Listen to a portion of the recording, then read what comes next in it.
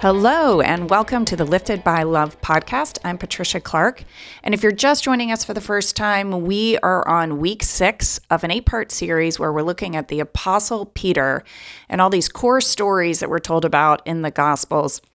And what we're finding in these discussions is not only are these stories interesting historically, but they speak to us in a way today about what it's like for Peter to see and learn about a new kind of love that he sees in the life of Jesus Christ. And what we're finding is that they have so much meaning and insight into the human condition that it almost serves as templates that we can derive meaning from today. If you're in a book club or a small group that's reading along with the 8-week Bible study Lifted by Love, we are on lesson 6, and today's guest I'm super excited about. His name is Dave Zahl. He lives in Charlottesville, Virginia with his wife, Kate West Zahl, who's an artist who I love and follow, and his 3 boys. Dave is the founder and director of Mockingbird, which puts out a blog, a magazine, a podcast. They write books, they put together conferences, and they're an organization that is devoted to connecting and finding faith in culture and the news and everyday life. And I find their work really perceptive and humorous. I've always really enjoyed what they write.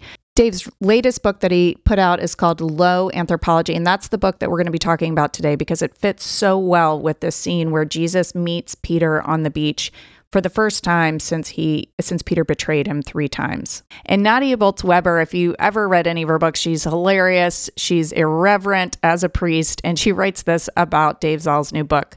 This is the book I've been waiting for, an antidote to all the self-help nonsense that weighs down our bookshelves and our self-regard. I feel lighter, freer, and less alone with every word I read in Zahl's brilliant and truthful Low Anthropology. I really enjoyed this conversation. I know you will too, so let's get started. Hi, Dave. Hi, Patricia. It's really nice to be on here with you. Yeah, how's Charlottesville right now? It's turned. The weather's turned, which is really nice. I think everyone was really sick of sweating, and for me, I've got 3 boys, so it's all about soccer. And I'm staring out the window at a ginkgo tree that's going completely yellow, and it's honestly it's my favorite time to be here, so I can't complain. Well, Charlottesville is pretty amazing all the time, but it's pretty great in the fall. Glad that you get to live there in that really fun place. And I'd love to talk about your book. There is so much in this book. And so I want to jump in so we can hear a lot of it. And the book is called Low Anthropology. And I just have to start with this, this quote in the very beginning that hooked me.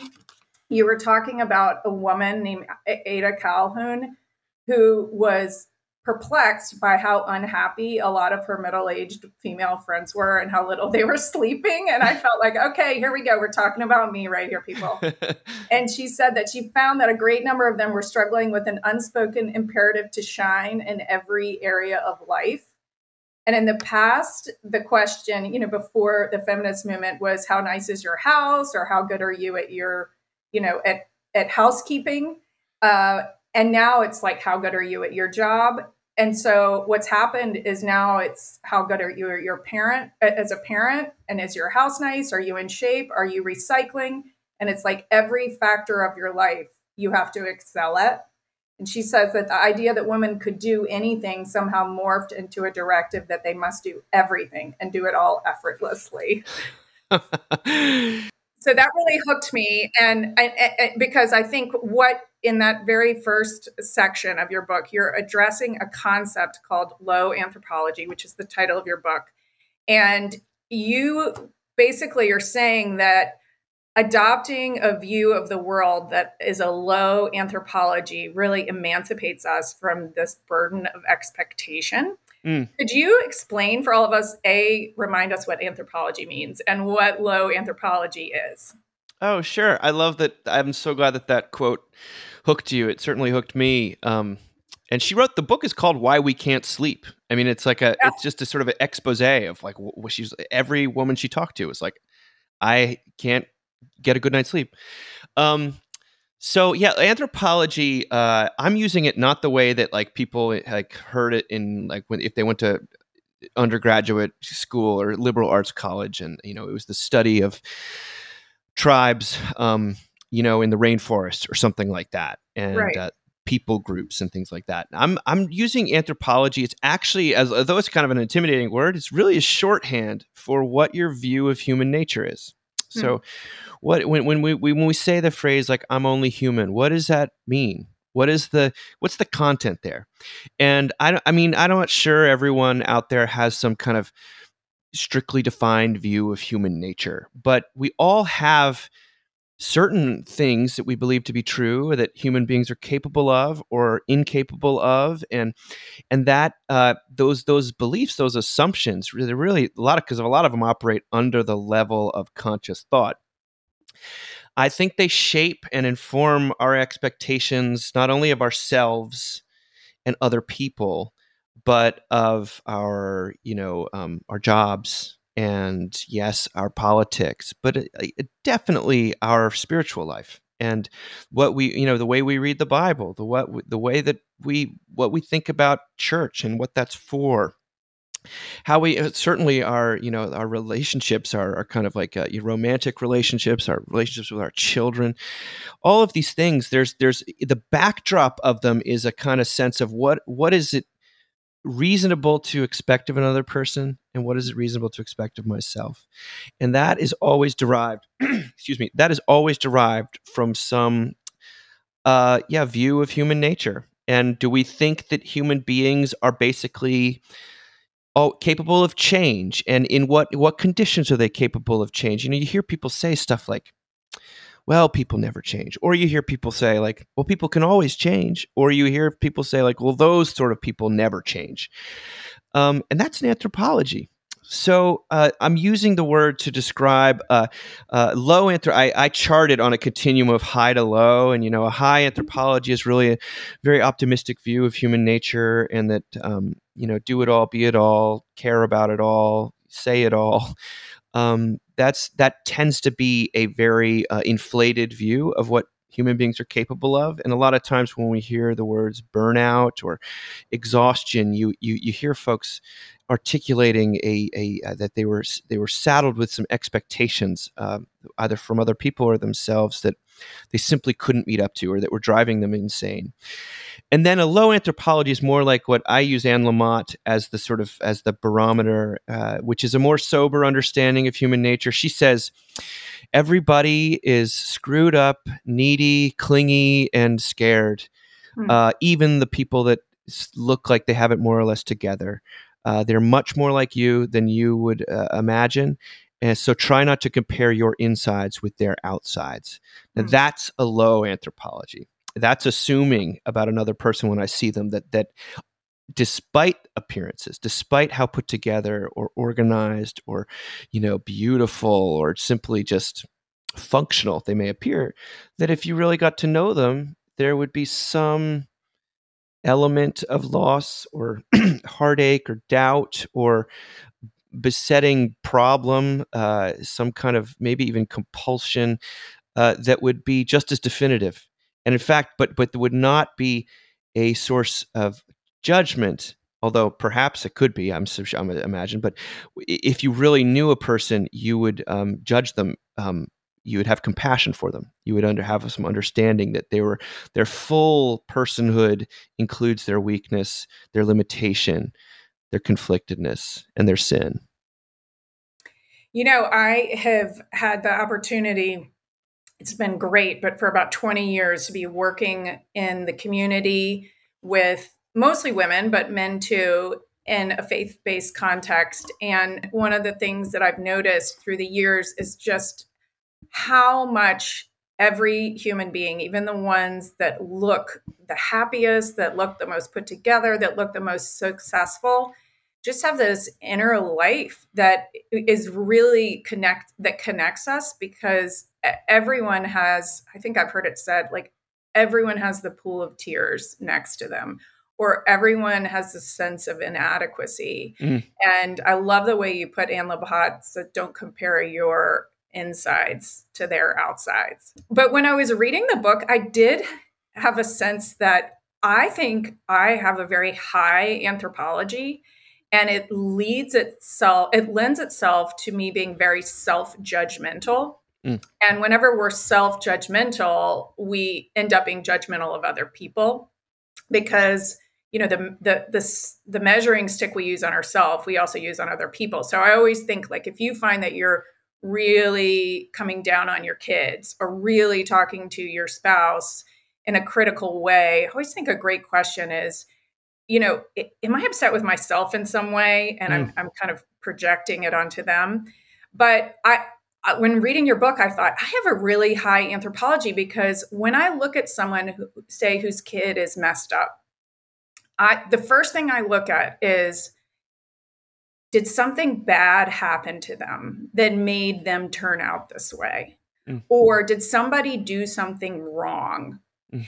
And I think the reason I do that is to protect myself and think, okay, if they did something wrong, I can make sure I don't do something wrong so we don't turn out that way. Yeah, sure. That's such a good and visceral example too. I mean, how many times like we want to assign blame and we want to figure out what's the correlation of like these children are a disaster, and therefore how can I judge the parent in the situation for sort of causing it, even if I know that a lot of the ways that I am dysfunctional or sinful are sort of they have nothing to do with my parents, or they have a little bit to do with my parents, but they have a lot to do with all these other things that are going on.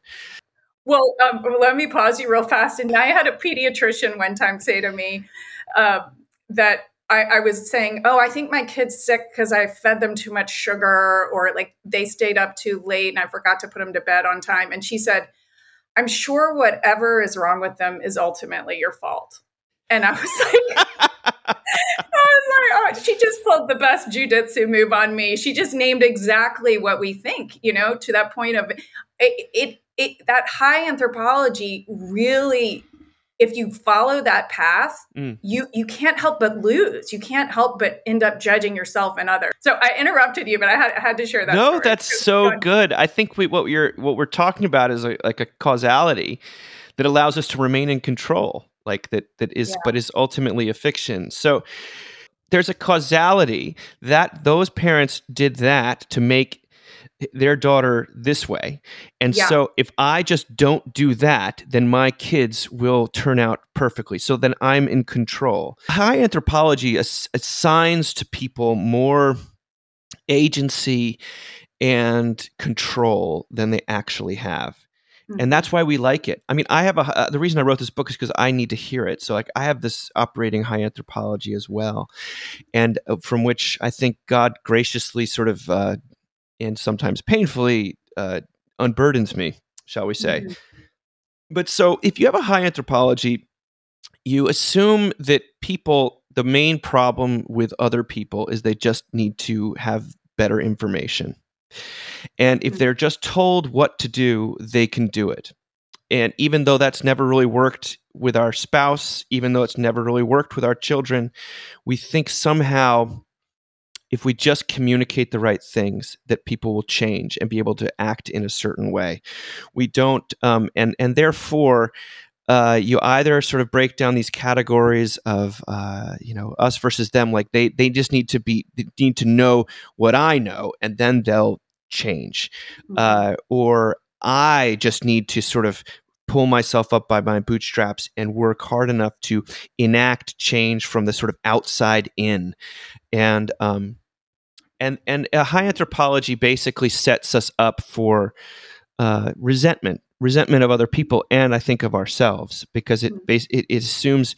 Well, one of the lines I think, Patricia, that has really spoken to me and spoken to people from the beginning of the book, because sometimes people hear low anthropology and they think, oh, you're arguing for sort of a shaming understanding of human nature, of embracing our limitations to the extent that we're sort of bad self-esteem. And I really think the line is that it's not shame inducing or defeating to say that you cannot do it all, you cannot know it all, and you cannot care about it all. What's shame inducing and defeating is the idea that you can, you just haven't pulled it off yet. Mm-hmm. And Wow, that's so good. I think a lot of us operate under this. Well, that's a high anthropology: is do it all, be it all, care about it all. And if you show any chinks in the armor, I mean, there's a lot of buzzwords about vulnerability and the opposite of perfectionism, and I think those things are generally really good. They're a response to a overwhelming demand that we feel to never um, reveal any kind of weakness or chinks in the armor, or we want to reveal just enough of ourselves so that we're relatable, but not enough that someone would judge us.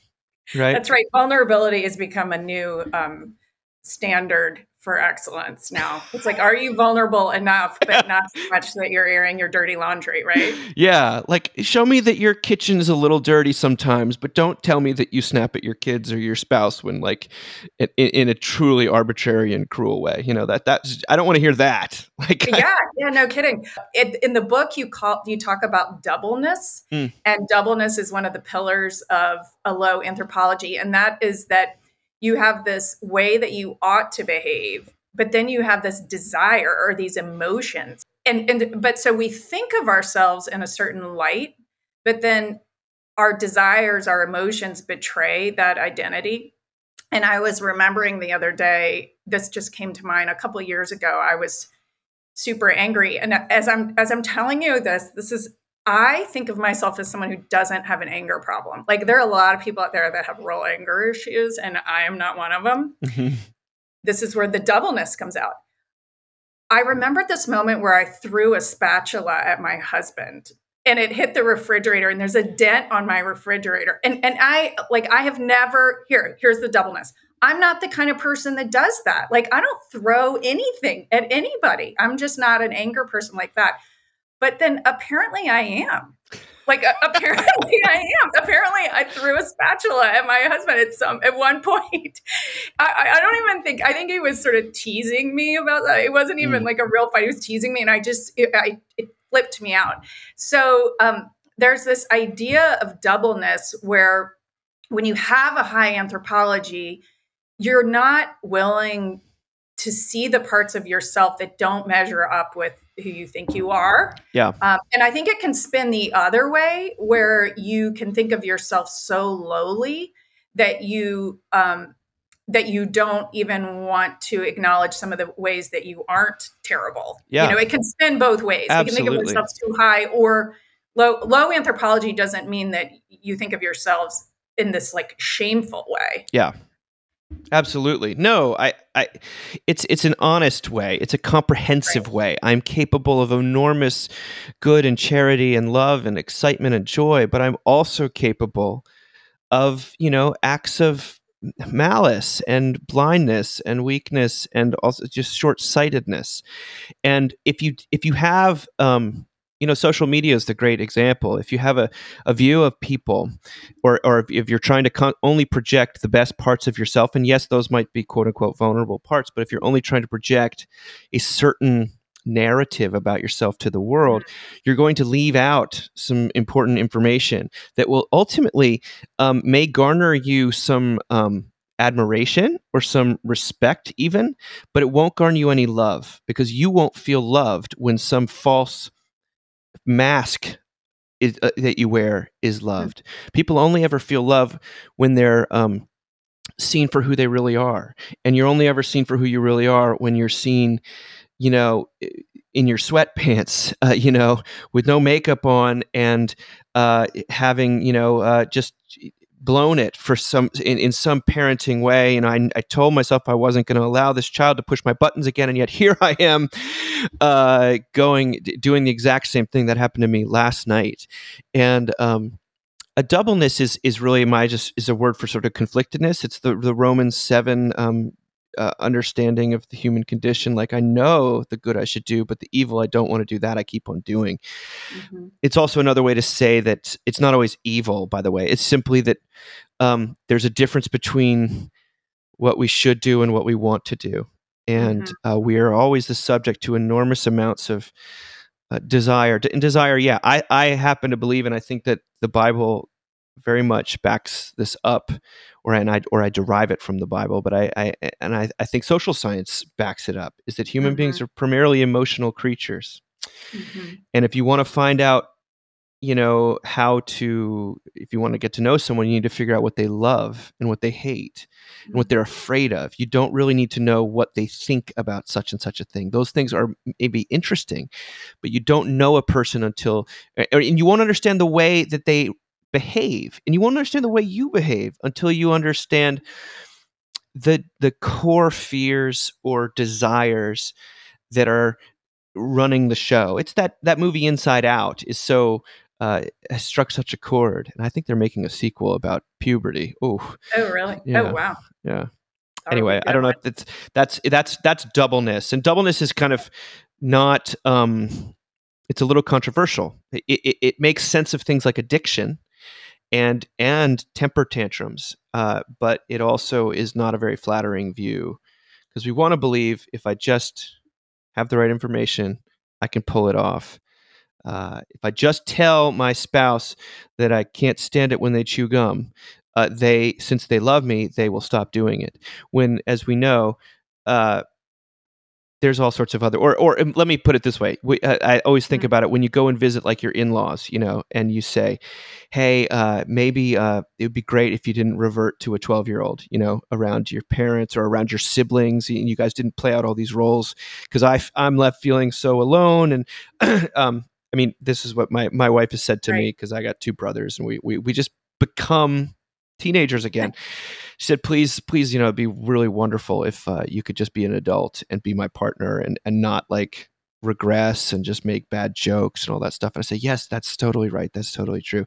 And then put in that context, in that situation around that dinner table, I just I watch myself do these things. And in a sense, your family of origin, those are some very, very powerful forces. And anyone who's like tries to get in the way of them is going to be very frustrated and start to really unless they realize that you are kind of an Yeah. underdog in the struggle against your background.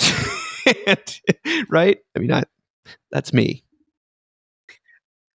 Well, and to tie it back a little bit to the Peter story, the lesson for this week is where Peter sees Jesus again on the beach, and Jesus says to him, "Feed my sheep 3 times." And it's a little bit hurtful to Peter because Peter, or you get the sense it's a little bit hurtful to Peter that Jesus would have to tell him to do something 3 times. But the writer of the gospel is clearly linking it to the 3 times when Peter betrayed Jesus. And it's almost as if Jesus knows that in order for Peter to change, he needs to have a low anthropology. And as I was reading your book, the two things that really stuck out to me in terms of flourishing as human beings is an understanding, a firm grasp, almost an experiential moment of shock. And it's almost like the veil is pulled back and you see the reality of yourself. Like that's an essential step to flourishing as a human being, coupled with, and you hit on this earlier, love, coupled with love. Um, and love, at some level, is about desire. But unlike doubleness, where we desire to eat the cookie, but we know we ought not to, love is like this even more powerful form of desire. Yeah. And you see this a lot in addiction literature. You see it a lot in movies that people can be given all the information in the world about how their behavior is causing harm and how their behavior might kill them. And they know all of it. And it only leads to shame. And shame is like a foot on your chest when you're on the ground. But the literature is so clear that the thing that leads to change is desiring or loving something more. Mm. Like you love something greater. And this moment on the beach, it's almost like Jesus is saying, I see you, Peter. I see you at this low moment, and I love you. And Peter leaps out of the boat to come to Jesus. And something about that coupling of love for Jesus with a low anthropology, which is another word for like complete unself-delusional awareness of his, his baseness or his low capabilities. Hmm. I just feel like that combination is this essential training ground for his leadership. Yeah, I mean it's absolutely perfectly played out or just illustrated for us in this Peter on the beach, because Jesus, yes, it's what they call a throwback, right? He is by asking him 3 times, "Do you love me?" Then feed my sheep. Like it is, it, he is acknowledging the depth of Peter's failure. And yet, in the midst of that failure, he's not turning away. In fact, he's giving him more responsibility after he's giving him the opposite of what he deserves, which you would call grace. He's giving him honor, prestige. He's upon this rock I'll build my church. It doesn't seem like a rock to me, Jesus, but this is how the God of the universe operates. And it I mean, I'm here a person who's like, wow, if Jesus could use Peter, then maybe he could use me, because Peter explicitly denied Jesus 3 times after being told he was going to do so. I mean, if that's It's not like that information. The yeah, information didn't change. if that's not doubleness, I don't know what is. And Right. yet that doesn't disqualify him from the life of grace and following Christ. And in fact, if anything, Peter's just this great example of faith. He's always, if you read his resume, he gets it wrong in almost every conceivable way, except for he does say, "You are the Messiah, the Christ." And he says, and to whom else shall we go? Like he does confess who God is, and I think sometimes he's able to see the reality of Jesus because of his own inescapable shortcoming. Hmm. And that is the truth, I think, of like the Christian life in a lot of ways. We are sort of made aware of our smallness, and it's not a smallness that somehow leads to despair or nihilism. It's the smallness from which we can see the largeness of God. Like I always say, the lower your anthropology is, the higher your Christology will be, which means your understanding of Jesus. If you have you're going to have a big God, who can save you and do for you what you cannot do for yourself. That's the Christian faith to me, and that's what is in Peter. Peter is a man of faith because he doesn't have faith in himself. He's been unburdened of that. He has faith in God. Love is this. It's just the way we were created by God. Is that love doesn't connect. It doesn't flow outside of weakness, and Hmm. it just is like Wow, that's really good. you. Can you say that again? Love does not flow outside of the the avenues of weakness. Hmm. No one feels loved when the picture of themselves on their best day gets a like or a heart. You feel loved by the person who shows up for you on your worst day, Hmm. and somehow is sees beyond it or sees you fully. And time and time again, if you get into the way that Jesus operates in the world, I think it's he's so much more uh, gracious with those who have been unburdened of any delusion about themselves.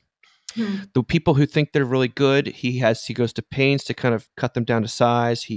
Because almost always their goodness has become a justification for cruelty. But the people for whom life is broken and sort of broken on the wheels of living, is how Thornton Wilder puts it. He just goes to them with mercy and with Hmm. healing, and I think that's how God works in the world. But I also think it's how love works in the world. So, Hmm. and I also think it's another reason why the ultimate revelation of God is Christ crucified. I mean, there you have this paradox of like ugliness and beauty, and God working through a death rather than through a victory, where the Hmm. victory is in the resurrection, which is to come. But these things are inextricably linked, and they're inextricably linked in our own lives. I think that I was thinking about this, Patricia, because I've been doing a lot of weddings after COVID has I work with college students at the University of Virginia, and a lot of them want to get married, and COVID shut weddings down. And now, so there's been a backlog. So we've done a ton of weddings. And so I've heard all of these wedding toasts and, rehearsal dinner toasts. And you're just struck by time and again. It's never a resume that people want to toast to their friend. They always talk about, you think you know her in her beautiful wedding dress and on her best day, and she's incredible, and I love her. She's amazing. But let me tell you about what she was like our junior year of college when we were on that one road trip. Or for the guys, it's always some sort of like, he's killing it at work, but we all know that, if he's the last person you want to call if you need help with your car or something like that. And what is communicating love is not accolade. It's some sort of knowledge of their reality. Mm. And by reality, it's their low anthropology. So it's again, it's not a view of human nature that says that we're somehow categorically bad. It's saying that to be real, though, and to be loved is to be seen in our full, the comprehensive view of ourselves, not our shiny exterior. I'm a real visual person, and hang with me here with this little trail of thought. I was watching a show about, I think it's called Life Below Zero, and it's about people who live in Alaska off the grid. And there was this craftsman who was taking a piece of wood and he was carving out the center of it. So imagine like a round cylinder, and he was carving out the center of it to be used as a tool. And if we take that image, it's almost as if our failings, our awareness of reality of who we are, our awareness of the three pillars you talk about of low anthropologies, limitedness, doubleness, and self-centeredness. And when we have life experiences where we recognize our limitedness, our self-centeredness, our doubleness, and we don't resist that, it's almost like it carves the inside of us out into being vessels. And only then can we be vessels of loving kindness. And when we're filled with this high anthropology of I'm good enough, I'm judging other people, I need to work harder, I need to pull up myself by my bootstraps, it's like we don't have the space to be loved, and we don't have the space to give love. And I just want to share this little story because it just happened. When we become vessels of love, I think that's when, ironically, it's like we become high, but it's not us that's high. It's the love in us that is flowing out that is high. So, and there's a difference. It's like we're not becoming great, but we are vessels of love, which is great. And, the one hesitation I had when I started reading your book before I got into it is, how can you say that humans aren't of a high anthropology? I mean, look at the sublime, beautiful things that artists make. I mean, you listen to music, you see the acts of goodness of like a Mother Teresa, or I mean, it's just sometimes it's breathtaking, the beauty that humans have endeavored to do. But really, we are vessels of that beauty and vessels of that love. And, when I shared the story in my group about me, let's say I shared the story about me throwing the spatula, since I already shared that here. I told a different story, but it's similar vein. And I told you that women had tears in their eyes because they felt like they weren't alone in their low anthropology. They weren't alone. It was like the shame was lifted off the room of all these women.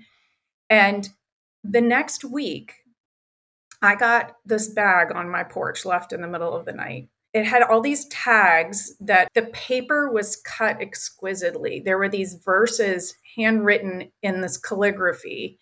And inside the bag were 50 tiny 1-inch jars. And inside of them were mustard seeds, because we talked about the parable of the mustard seed. And this woman, I don't even know who it was because it was anonymous, had spent hours putting together this beautiful craft bag. It had fresh flowers glued on it. It had the script calligraphy, and then these tiny jars, and she wanted me to give them to everyone in the group. And I felt so much love and beauty through that gift. It moved me so deeply. Mm. And I share that story because it was such a selfless act. I mean, it was an act of high anthropology, but it came from awareness of a low anthropology. It was linked to that time when I shared about me being mildly abusive, and she felt the shame lift. And it like the carving of that guy and the tool, it like carved, that low anthropology carved out the space for love. Yes. And then she was capable of an amazing act of love. As small as it might seem in the global scheme of things, it was beautiful. That's what a great story that is, because that's precisely it. I mean, I think that when people truly feel loved, and they never feel loved if they're not seen, and Yeah. they never feel seen if there's not some acknowledgement of the sort of less savory parts of our lives. When they feel loved, like, all sorts of amazing fruit is born, and like creative stuff. I mean, that is so much cooler than if you told them, okay, so in light of this, now everyone do some sort of act of kindness. Like, that was some spontaneous thing that you and I are talking about. And by the way, the fact that it's anonymous is like, even, it's not self-seeking necessarily, or at least it doesn't seem to me. Mm-hmm. I think a low anthropology, again, it doesn't in any way preclude acts of wonder and beauty. If any, what it does is, I think it increases our sense of awe and wonder at the amazing amount of goodness that is on offer in the world. I mean, given what I am really like sometimes, and what other people have been like to me, and the way that I've had to bear the the fallout of other people's low anthropology, and given what really goes on in my mind sometimes, isn't it amazing that isn't it evidence of God's grace that there's so much beauty on offer? I mean, I think that that's the approach that we would take, rather than a high anthropology, which says, uh, if other people were just more like me, or if I were just more like other people, and basically turns you inward, and you never start to actually think about other people, what they might need or what might help them. They only are there to judge you, or as a basis for you to judge yourself. And a high anthropology kind of shuts down that, or it becomes a why aren't people better? Why aren't they doing more? Why aren't they giving more, showing up more? Why aren't they more loving? That's a resentment. And a low anthropology looks at the same people like, wow, given the knots we're all tied in, given the baggage we're all dealing with, look at how much beauty spews forth from just regular human beings who are, when they don't feel alone or ashamed, they start to act in creative, spontaneous, other-centered ways that just kind of blow your socks off. And by the way, I would think about what you said earlier. I mean, about your story. It applies to art too. I'm a big Seinfeld fan. I just love Seinfeld, and Seinfeld is a show with a very low anthropology, meaning it sees people as deeply self-oriented, and kind of, it's nihilistic in the sense it seems like they're like incapable of true love. And I'd get off the bus there, but I do see like the little things are the big things. People are all kind of emotional and limited and all these things, but the care that was taken with the show itself, and the degree of humor and fine-tuned detail and artistry with which it was made, just shows you that while depicting a quote-unquote low anthropology, to do it so beautifully and immaculately, that's the human condition. That's so that it reverberates across the spectrum and makes people laugh and brings them joy. I mean, that's sort of everything to me. But if I'm rarely moved by a piece of art that doesn't acknowledge the frailty somehow. I mean, there's beauty in that's just beauty. But if you really want to see a amazing painting of Christ on the beach with Peter, the super flowery, perfect scenery ones will not move you in the way that something, and I don't know if he did one of these, but a Rembrandt that's sort of grainy and gritty, and there's the light is kind of iffy, and just think about one of his nativity scenes. There's light shining, but it's only shining that brightly because of the darkness. I think that these things are all wrapped up and is part of the richness of the human experience, especially in God's world. That the that love and grief are inextricably linked. Yeah, it reminds me of that hymn, the line from the hymn that said, sorrow and love flow mingled down, when they are describing Jesus on the cross. And, your wife is a painter. I got to give a shout out to her, Kate West Zahl, if you guys want to check her out. I have one of her paintings, but I know enough about art to know that a really integral part of art is making sure that there's enough dark in the painting. Or else it just feels flat, and and you know why they say it doesn't look real. So, I want us to wrap up, but there's a lot in this book that we didn't cover, and I hope that our listeners will check it out. But I just want to close with this question for you, because we've talked about how information doesn't change us, self-judgment, self-criticism doesn't change us, but it's love. And this picture of Peter, his love for Jesus, is he becomes this vessel of loving kindness to the world and of truth to the world. And we'll talk about the Holy Spirit in our later lessons. But one of the things I think that has been a problem in our society right now is that we have a lack of delight. We have abundance of pleasure that's available in entertainment. We're entertaining ourselves to death. But there just seems like a lack of things that we participate in that delight us. And that woman, when she made that bag, I felt her delight in making it and her artistry, and it delighted me. And there's a lift there. We talk about being lifted by love, and there's a lift when the things we find delight in are usually a little bit quirky, maybe even nerdy. Yeah. So, you said you delighted in Seinfeld, and that made you laugh. Is there anything else these days, as you're going about your fall, that you look forward to that brings delight? Delight is, and I'm going to say you can't say your kids. Can we take that one off the table? Take one off the table. Yes, they bring me equal parts delight and consternation. Yeah. Delight is the great word, I think, and that's such a word that's worth reclaiming. It's a key category. I use St. Augustine a lot in the book because he's so interested in desire and delight as it relates to God and our motives. So as I'm traveling around talking about the book, music is a source of enormous delight for me. That's and great. I just love music. And so as I go around, I try to visit sites of musical significance. So when I was traveling from Memphis to Birmingham, I stopped in Tupelo, Mississippi, where Elvis Presley was born.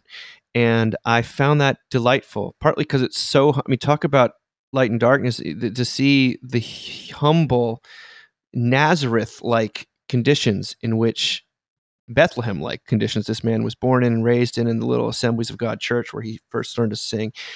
I thought to myself, this is how I just was blown away by the beauty that was wrenched through such humility and limitation. And I thought to myself, this is how God works. And this is actually a miracle when I think of a little boy who lost his twin and honestly, in a lot of ways was outmatched, outflanked by the temptations of the world, and certainly had his own darkness to contend with. But you look at this didn't have to exist. This didn't, any betting person would say it shouldn't exist. And yet here I am in Tupelo, Mississippi, at this tiny little shack where Elvis Presley was born, and thinking to myself, he's influenced everything I love in life, and that's delightful. Thanks for sharing that. I hope that listeners will check out your Mockingbird blog and your magazine, and to check out your website, because that's a lot of what Dave does. I delighted when I was reading your book.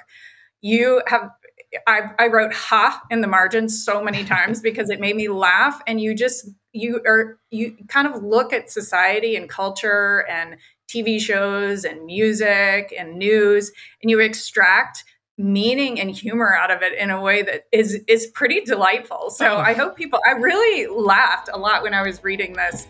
Thanks so much, Dave. And maybe we'll chat again soon. Thank you so much, Patricia. Thanks for having me.